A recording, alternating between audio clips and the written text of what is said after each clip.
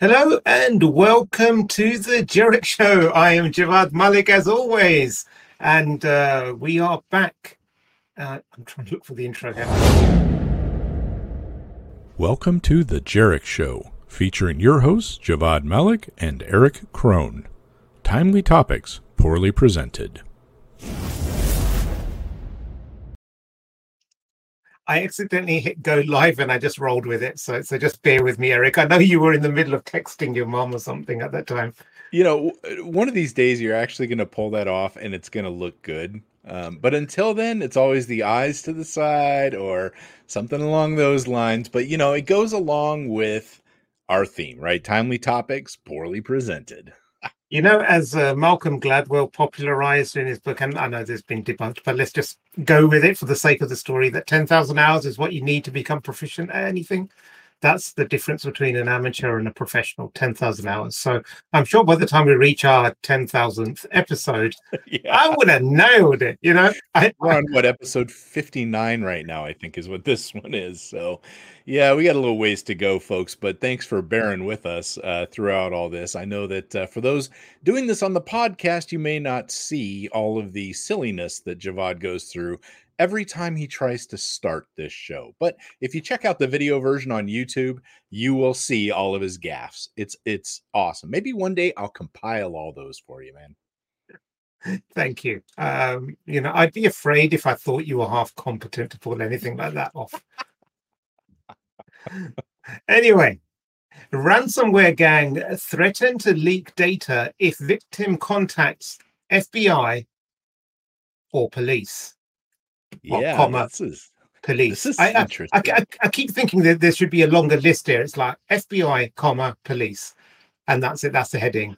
Well, there's no period at the end, so it could just go on and on and on, right? You know, a local constable, or I don't know, whatever you want to say with it. But yeah, this is an interesting story. I mean, you know, ransomware, we've talked a lot about ransomware. I've pretty much given up on not having an episode without ransomware on it at this point. You know, every time I go to a talk and a session, like I was just down in Fort Lauderdale yesterday doing one, of course, people want to hear about ransomware. Okay, so let's give them what they want. But this is an interesting twist now that they're trying to leverage the data again. And this makes me think of all the pressure that law enforcement has been putting on some of these groups. Like we talked about Ziggy, the ransomware group that ended up dumping all of the decryption keys and stuff like that because, well, they were feeling the heat from law enforcement. We saw what happened to DarkSide, which we'll talk about in a second.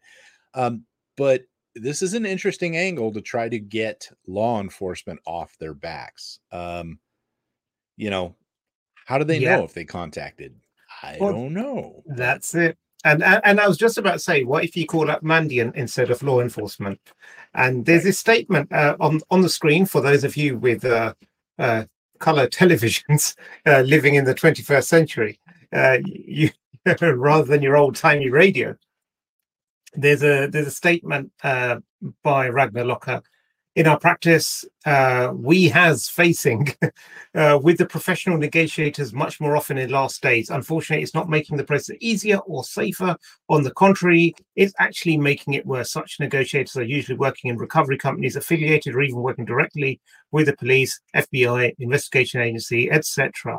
They're not interested in commercial success of their clients or in safety of their private data. So from this moment, we warn all of our clients, don't work with these companies. So I think it's a pretty blatant and obvious threat that says, don't get these people involved. I assume maybe because they feel they can intimidate and scare a, untrained small, medium business into paying up a lot more. You know, and it goes further than the headline by saying negotiators. Right. So that's the gist of this. And there have been people that have popped up now, their services for negotiating ransomware. What a wonderful world we live in. Right. And I can see them being involved in law enforcement and stuff. But here's the deal.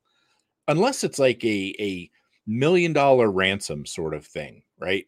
You're going to notify the FBI and a year later, they're going to get back to you and say, oh, hey, about that thing or, whatever. They're not going to do anything. And I actually had a discussion. There were several people having a discussion yesterday with some FBI agents that were at this talk in Fort Lauderdale. And they said, look, we're not going to be here to help you recover.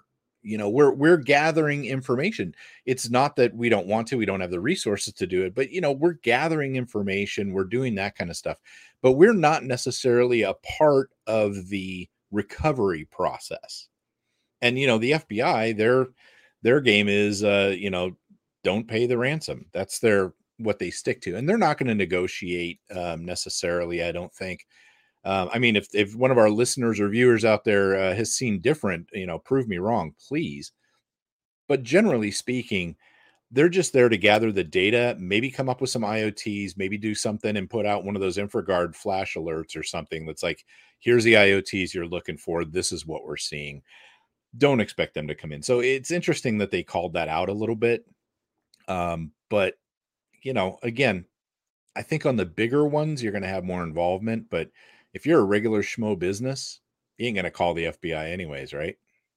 So I think one thing that I am concerned about with this kind of approach and this whole and ransomware as a business altogether is the lack of accountability or transparency there is. So you have potentially large hundreds of thousands, if not millions of dollars worth of payment going out. And we've spoken about this before. So if you work in a company and say you're the MD and you want to pay yourself something, but you want to not do it through official channels, you can potentially infect your own organization with ransomware, make the payment out, and then, put it through some mixers and you've got it. Yeah, or pay yourself, right? Yeah. Now, what's even better is you could infect your organization, call me in as a ransomware negotiator. Yeah. I bring the payment down from 5 million to a mere 2 million. So you've still taken out 2 million from the company, and I bill you 500,000 or whatever, 100,000. I'm happy, you're happy. And on top of it, your payment of ransomware may be tax deductible, according to some tax experts. So the IRS hasn't given down definitive statements, but several tax advisors have felt that, it should be a tax deductible expense. I mean, I would assume it would go against your earnings versus, your profit side of things for that. I don't know, but here's the deal. Ransomware is just some nasty stuff. It really is. And what you're talking about there is incredibly nefarious, Javad. Brilliant, but nefarious. You're right. People could game that all day long, right? They could pay themselves. And then they could say, oh, I didn't contact law enforcement because we weren't supposed to, right? There's lots of kind of stuff that people could do on that. Now, interestingly enough, I mean, I got to wonder if cyber insurance is going to pay if you haven't contacted law enforcement. So, I mean, that's another angle to this is if you're relying on your cyber policy to pay this thing, is that something that they're going to do if you say, no, we haven't called the cops? Cut us a check for, $2.5 million. Here's an email that says we need that, right? I mean, there's an easier way to do it. Exactly. Call the cops or one of their approved negotiators. Right. Right. So, that's another angle to that, that I don't know if the Ragnar Locker folks are thinking about, that may kneecap them. Because honestly, most of the money they're making is coming out of insurance, or at least a lot of it is coming out of these insurance claims. That's it. And speaking of ransomware, keeping the thread going, because we could speak about this all day. Revel's ransomware servers mysteriously come back online. It's very mysterious. Yeah. So, I'm thinking, Halloween's coming. We could resurrect these again for the holiday like that. But it's interesting. So there's a couple of things that I've heard on this. People thinking about, oh well, hey, maybe maybe the law enforcement is bringing them back up to try to do something about this, or something along those lines. So is it really Revil that's doing it, or maybe they're bringing it up so some of these organizations that paid the ransom got the key but couldn't do it because the infrastructure was down? Maybe they're going, okay, now go out and do this here real quick and decrypt your stuff. I don't know, but it is kind of interesting that all of a sudden these things pop back online. So We'll see what happens.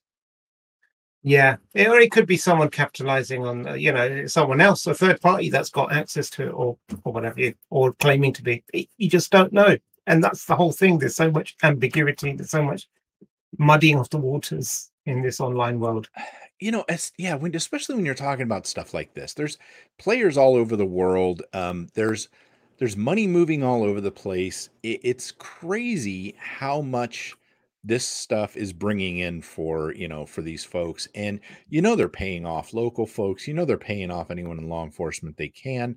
You got groups like we've seen over in the Russian side, where if you have a Cyrillic keyboard connected or installed on your machine, it won't attack it. You can't tell me they're not backing some of that from at least the nation states going, no, you're good, just don't hit us. We see all this stuff. It is such a complex thing. It started off so simple. It was malware.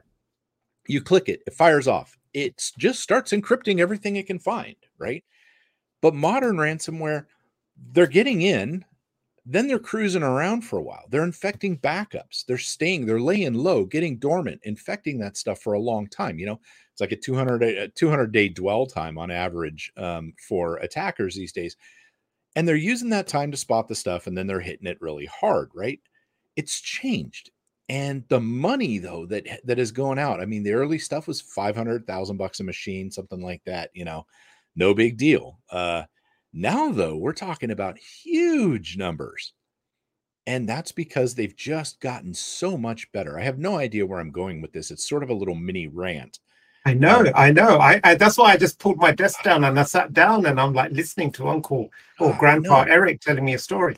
I get so frustrated with ransomware. I really, really do, especially when I hear the stories of the smaller organizations getting hit by this crap, and the fact that everyone feels so damn helpless about it. It just it drives me crazy. It gets under my skin, man. Almost as much as horrible airlines. Yeah. You're such a capitalist, isn't it? It's okay when the government rips you off, but when some small entrepreneur wants to set up their ransomware cottage industry, you get all riled up. Oh, goodness. Okay. All right. So off that topic, what are your thoughts on that, Javad? You really want me to add more thoughts? You want us to lose the last couple of listeners we've got. But, there's a short documentary series on Netflix called Cocaine Cowboys. I don't know if you've seen it. Nope. It's your neck of the woods, Miami. And it's about two guys that became the biggest drug distributors in the 80s.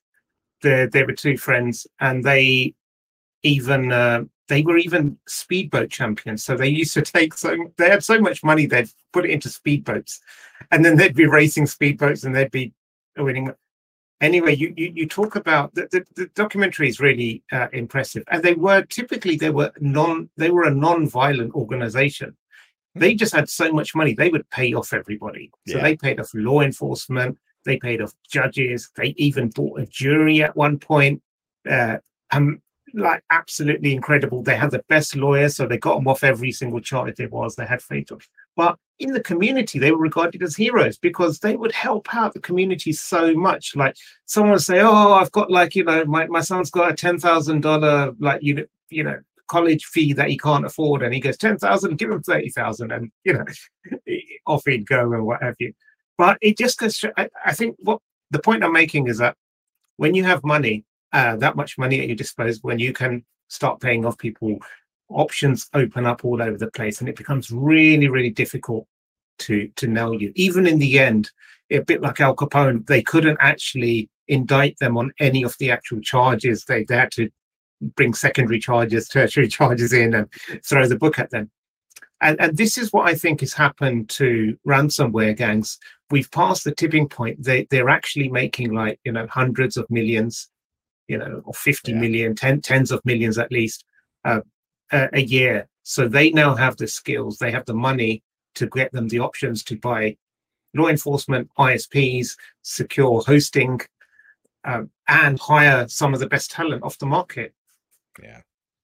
And here we are scraping together $20 to have Fiverr redo our logo, right? I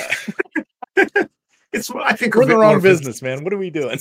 Social experiment. See, Oh, for man. those of you that are watching in that corner up there is the new and improved Jerich Show logo that Eric put a lot of blood, sweat, and tears into making it. And it's still wrong because underneath it there's our You can't see the strapline, timely tagline. Tom, and it's in black on a black background, so you can't see it. We're gonna have to work on that. Okay, we'll make some little adjustments to that one. But yeah, Typical American vet. Black on black is your jam. man. Yeah, we got a little work to do on that. But all things said and done, look at it, folks. Isn't it wonderful? Okay, so last story, because I have to go return a rental car here pretty soon. Hackers leak VPN account passwords from 87,000 Fortinet FortiGate devices. Can you guess, if you're not reading the story, if you haven't already, can you guess how they ended up getting these passwords? Dictionary attack. Nope. They asked them nicely. Unpatched devices. Shocker. Yeah. Right? See, unpatched against that CVE up there. There's a bummer for you. And you know, we often talk about password reuse in the user sense. Yeah. There's an awful lot of password reuse in enterprise accounts as well. And, absolutely. Sometimes a lot of it's down to legacy systems where they've hard coded some passwords in, and now they don't know where it is, and they're too scared to change it because something might break on this, Unix system that they haven't patched since 1998, right.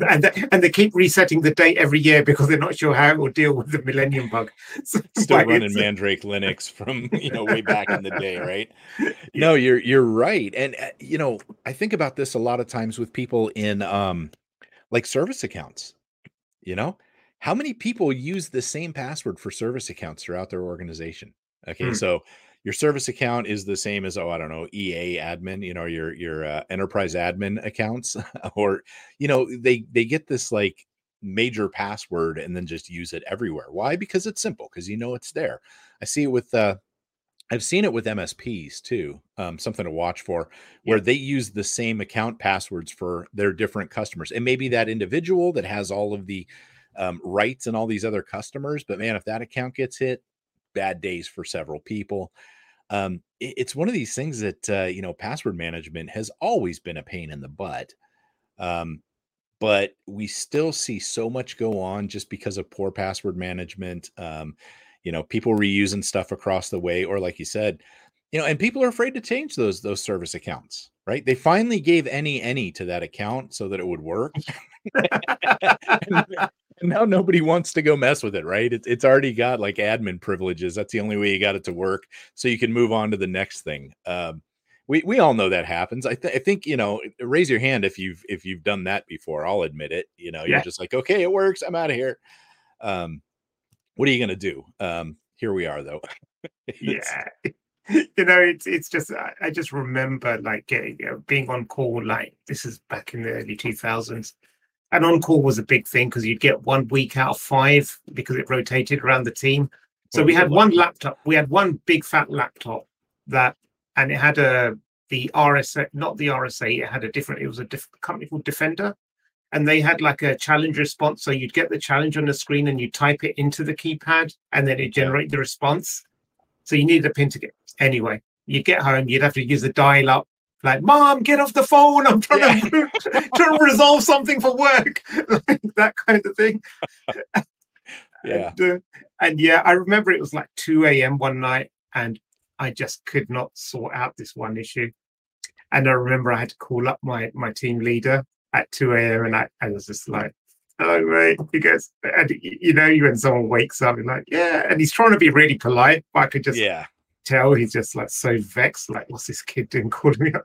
I can't do it. And then he's like, oh, have you tried this? Have you tried that? And because it was only one laptop, it's not like he could have logged on and seen what was going on.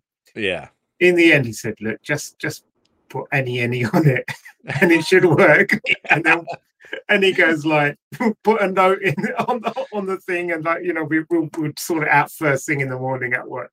Well, how many times does that happen? Let's make it admin or any this thing.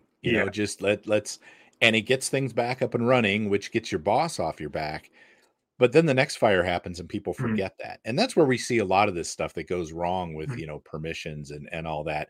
And I can only imagine in the S3 bucket world, that's the same sort of thing goes on out there Yeah. where we always read about unsecure S3 buckets. Well, somebody's changed that permission for a reason, and maybe forgot about it. Yep. We can always blame the intern. Yes. Yes. That's a tried and tested method. Oh, Are you an goodness. intern, Eric? I've been an intern-ish. Well, let me put it to you this way. My title has never been intern, but I've certainly gone into places that I had no idea what the hell I was doing. You just got to fake it, Just like this podcast. Right, exactly. Exactly. He agrees. He doesn't belong here, so we're kicking him out. Thank you so much for joining us. We'll be back next week. You've been watching The Jerich Show.